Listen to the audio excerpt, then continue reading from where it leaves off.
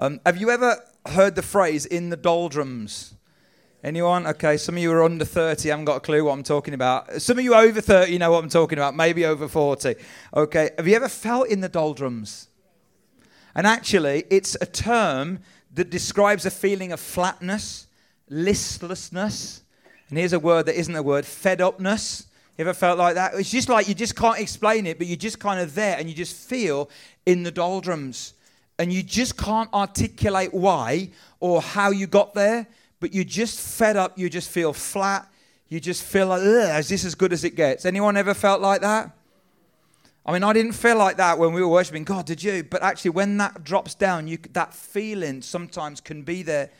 But you know, I discovered, and maybe you've already known this many, many years, but I discovered this week that term has its origins in the world of sailing. That the doldrums is a real place along the equator where the north and the southern hemisphere air currents and clouds collide. And they collide in such a way that it creates a whole space called the doldrums. And here's a picture of it. There even. There's not a picture. There's a picture. So literally across the equator. And it refers to this place where these clouds and these currents collide and they create unpredictable weather. It's called the Intertropical Convergence Zone. ITCZ. That's interesting, isn't it? Just Google it and it's there, okay? It's more feared for sailors than the Bermuda Triangle. Why? Because when your ship gets caught in the doldrums, you're going nowhere. When your ship gets caught in the doldrums, you are going nowhere. There's no air. There's no breeze. The next picture. There's no wind in your sails. The danger is when you're in the doldrums, you can drift almost anywhere. That's interesting, isn't it?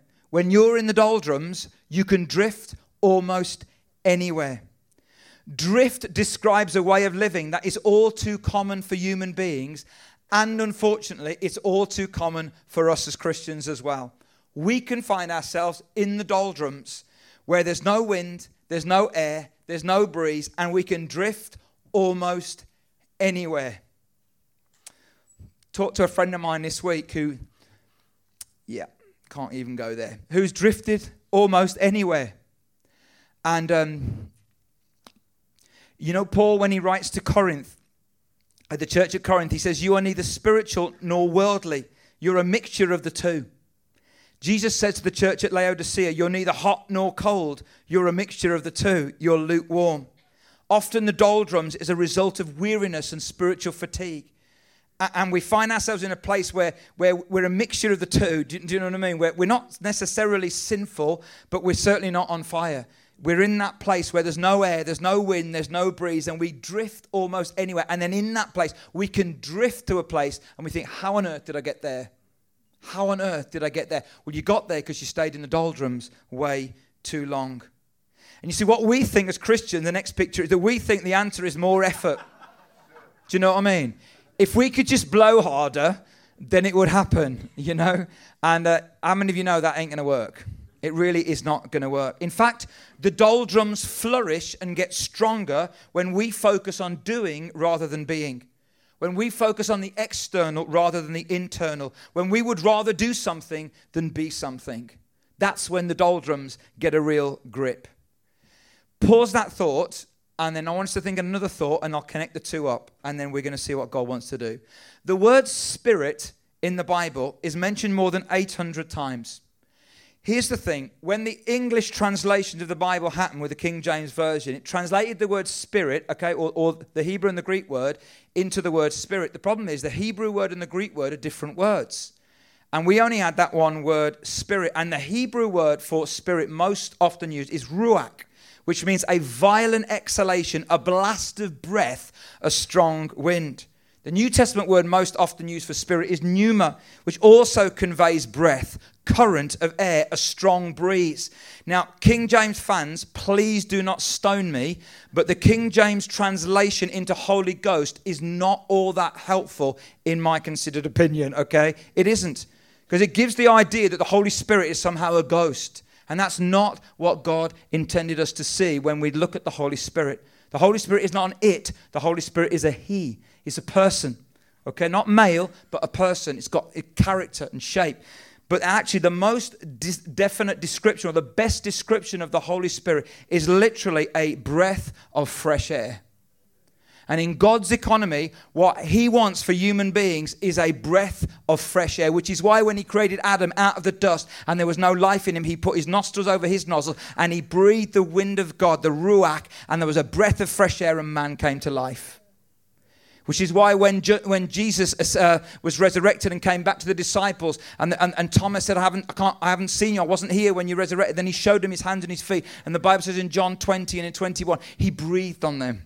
He breathed on them. Which is why in Ezekiel 37, you get this picture of Ezekiel in the valley of dry bones. And he says, breath, speak, prophesy. And you get breath into life, a breath of fresh air. How many of you know when the Spirit is at work within us, he brings life, freshness, puts wind in our sails and energy in our lives. He is a breath of fresh air. Can I get an amen? He's a breath of fresh air. How many of you know we need that in our lives, don't we? A breath of fresh air, not something whimsical, not something ethereal, not something ghost-like, but tangible, a breath of fresh air. We need it in our marriages, guys. We need it in our marriages, a breath of fresh air. We need it in our families. Dare I say, we need it in our churches, and we certainly need it in our communities. And we're going to be praying later on for that as we head up to Easter, for a breath of fresh air to come into our communities, for a breath of fresh air to come into our marriages, for a breath of fresh air to come into our families, for a breath of fresh air to come into our churches, for a breath of fresh air to come into our lives. But what are the implications if the Holy Spirit is best described as wind? And yes, he's fire and he's oil and he's dove, and I understand all that. But if in the true sense of the word, he's best described as a breath of fresh air, what are the implications? Wind is unseen. We see the effects of it, but faith has to be at work here. Which is why, again, when Thomas didn't see Jesus resurrected and Jesus came back, he showed him himself, but then he commended those who hadn't seen and yet believed. Because wind is unseen. Secondly, wind is unpredictable. Any golfers in the house? How many of you know that wind is unpredictable? And when you're out on the golf range and wind, or out on the golf course rather, and wind comes, it's unpredictable. Don't matter how great a golfer you are, you don't know where your shot necessarily is going. Wind is unpredictable. And there is one instance where the word spirit is translated as wind in John 3 verse 8. When Jesus is interacting with Nicodemus, and Jesus says, the wind blows wherever it pleases. You hear its sound, but you cannot tell where it comes from or where it is going. It's unpredictable. So it is with everyone born of the Spirit. That makes the Holy Spirit uncomfortable at times, but that's important. Why is it important that the Holy Spirit is uncomfortable at times? Because without this uncomfortableness, we get the sense that the Holy Spirit is almost like controllable and into our system. And whenever we think that, we're in big trouble. Whenever we think the Holy Spirit is at our disposal and we can make him do exactly what we want him to do, we're in big trouble. But let me say a few things, okay? The Holy Spirit is wow, but he's not weird. He is supernatural, but he's not spooky. And whenever people, and I've been around long enough to know things of the Holy Spirit can get weird and can get spooky. How many of you know that's true? And when it gets so weird and so spooky that you have to explain everything to people who maybe don't know God, then we're in trouble. The Holy Spirit is wow without being weird. He is supernatural without being spooky.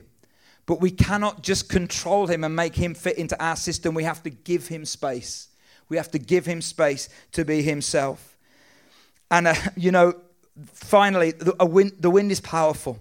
Wind can generate electricity. It can sail a ship. It can destroy a city. Wind is powerful. So Jesus says in Acts 1, 5-8, for John baptized with water, but in a few days you will be baptized with the Holy Spirit. Then they gathered round him and asked him, Lord, are you at this time going to restore the kingdom to Israel? Lord, are you going to do something? Jesus is saying, I want to be something. And they're saying, what are you going to do? Do you know what I mean? That's the problem, isn't it? He said to them, it's not for you to know the times or dates the Father has set by his own authority. So listen, if you're a new Christian or not such a new Christian, do not get caught up with trying to work out the signs at the end of the times and when Jesus is going to come back. Because Jesus says, that not even I know that. Only the Father knows that. Don't worry about that. Just get on with letting me put wind in your sails and being the kind of person that I want you to be. You will receive power when the Holy Spirit comes on you, and you will be my witnesses in Jerusalem and in all Judea and Samaria and to the ends of the earth. And many of you in this room will know the experiences of being filled with the Holy Spirit, of having that breath of fresh air come into you. Isn't that right? And it's a powerful thing. And if you're in the doldrums tonight, if you're in the doldrums at this stage of your life, the answer is not more effort. The answer is more surrender. The answer is not more effort. The answer is more surrender, more invitation, more God, here I am. Would you breathe your breath in me? Would you put wind in my sails again?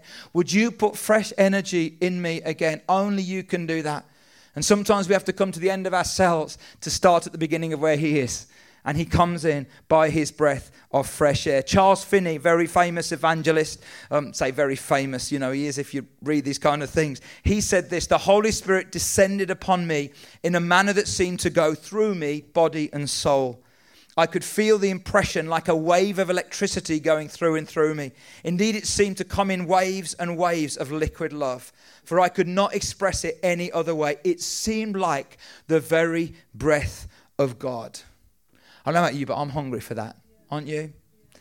We need a breath of fresh air in our lives, in our marriages, in our families, in our churches, and in our communities.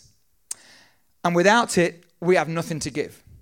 We have nothing to give. And over at Easter, we're going to go and we're going to do some social action and we're going to have some fun and we're going to communicate the gospel. But without the breath of fresh air, we don't have anything of real substance to give. We really don't. Lots of other people can do most of that I've just said. But with the breath of fresh air, we have something to give. Many years ago, makes me sound really old, like 2 years ago. No, it was a long time ago. I was heading off to a conference, the other side of the Atlantic, and we were going to a conference where, God was moving and lots of people had heard about this place, and I won't even say what the place is, but it begins with T. And we headed over to this place in Canada that's called Toronto. And we headed over, and I was so excited. I was very young at the time, and I was really excited. And in my head, as I sat on the plane, it was literally, I'm going to go over there, and God, you're going to do something amazing in me, and I'm going to bring it back, and somehow I'm going to give it to all the people in the church. And as I sat on the plane, as we began to taxi, the stewardess said what they always say. I've heard it hundreds and hundreds of times, but for some reason, God spoke to me on this time. And she said, in the likely event of an emergency, the oxygen will come down from the front. And then she said this: if that happens, take the mask, and if you're traveling with a child, put it on the child's face first before you put it on mine. And at that stage, this was in the kind of late 90s, me and I got two little boys. And I sat there thinking, I wouldn't do that. If we were in turbulence and if it was all kicking off and the mask came down, I would first think about my kids. I wouldn't think about me. And then I felt the Holy Spirit speak to me. If you don't put it on you, you've got nothing to give your kids. If you don't take a breath of fresh air, you've got nothing for anybody else. And it's exactly the right advice, isn't it? It's counterintuitive because we want to give it to other people. But it's almost like God said to me, when he did say to me, you, Leon, need to learn to breathe yourself or you've got nothing left to give anybody else. And I've never, ever forgotten that story, because without a breath of fresh air, we've got nothing to give. Without a breath of fresh air, we have no power, no wind in our sails. I'm right now going through a whole season of my life where I'm doing something that I haven't done for a period of time. Some of you might do this all the time, but I'm going over some ancient wells for me. And I start every day by praying in tongues. And some of you might not do that. That's absolutely fine. You can. Okay, and we can help you with that. But I'm finding that there's just such a power and an energy coming when I'm bypassing my mind, because I've got so many things going on in my mind, and I'm just letting God, the Spirit, work through me. And without it, we have no power. Without it, we have no power. And without a breath of fresh air, we will drift aimlessly, stuck in the doldrums. Who wants to be there? Nobody. Nobody wants to be there. So as we approach this next 2 weeks and Easter, is it time for us to ask God again for a breath of fresh air? Don't stay in the doldrums. If you're in the doldrums, do not stay there any longer. You don't have to. You really don't have to. Ask God for a breath of fresh air. And when that happens, I'll tell you, that is as good as it gets. When you know the energy and the wind of God in your sails, that is as good as it gets. I want to ask the band to come back, and we're going to spend some time and worship and pray and receive from God. And there's an incredible verse that I want to read over you, almost as a kind of a blessing over you and a prophetic statement. And it's from 2 Corinthians 13, verse 14, and it's from the Message translation. And it says this: may the intimate friendship of the Holy Spirit be with all of you. Isn't that a beautiful verse? May the intimate friendship of the Holy Spirit be with all of you. Let's pray. Father, we thank you this evening that you are such an amazing God. God, thank you that, Jesus, when you left, you said, I'm not going to leave you as orphans, but I'm going to send my Spirit, who is just like me. He'll be this comforter. He'll be this paraclete. He'll be this one that comes alongside. He'll be this fire. He'll be this oil, but ultimately, and he'll be this wind, this breath of fresh air. Wind in our sails. And God, I want to pray tonight that as we begin to prepare and as we are preparing for Easter, when we remember your death, your sacrifice and your resurrection, God, you entered the world as a baby. You left the world as a savior, but you sent your Spirit as this breath of fresh air. That God, that we would be as we were created to be. That just like you breathed that life, that air into the first man and he stood, God, you want to breathe your life into us. And God, I pray that if there's anyone here that's in the doldrums, God, I pray that we would come out of the doldrums in Jesus' name. All we do is raise our sail and say, God, here we are. All we can do is raise our sail and wait for your wind to blow. God, we're not going to try and do what that little guy did on the cartoon and blow really hard and try really hard. God, we're not going to try anything. God, what we're going to do is just be available, just be open, surrender. And God, we're going to say, Holy Spirit, would you come and would you fill this place?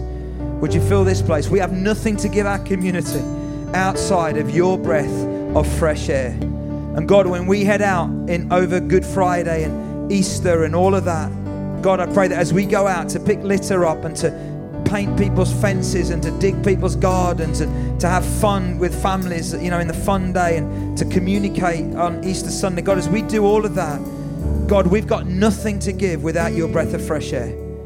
But God, I pray that with your wind in our sails, that we would be a breath of fresh air into our community this Easter time. But God, we've got nothing to give unless we're receiving. So Holy Spirit, we say, would you come? Would you come and fill us? Would you come and breathe your breath of fresh air in Jesus' name? Why don't we stand and worship him and see what he wants to do?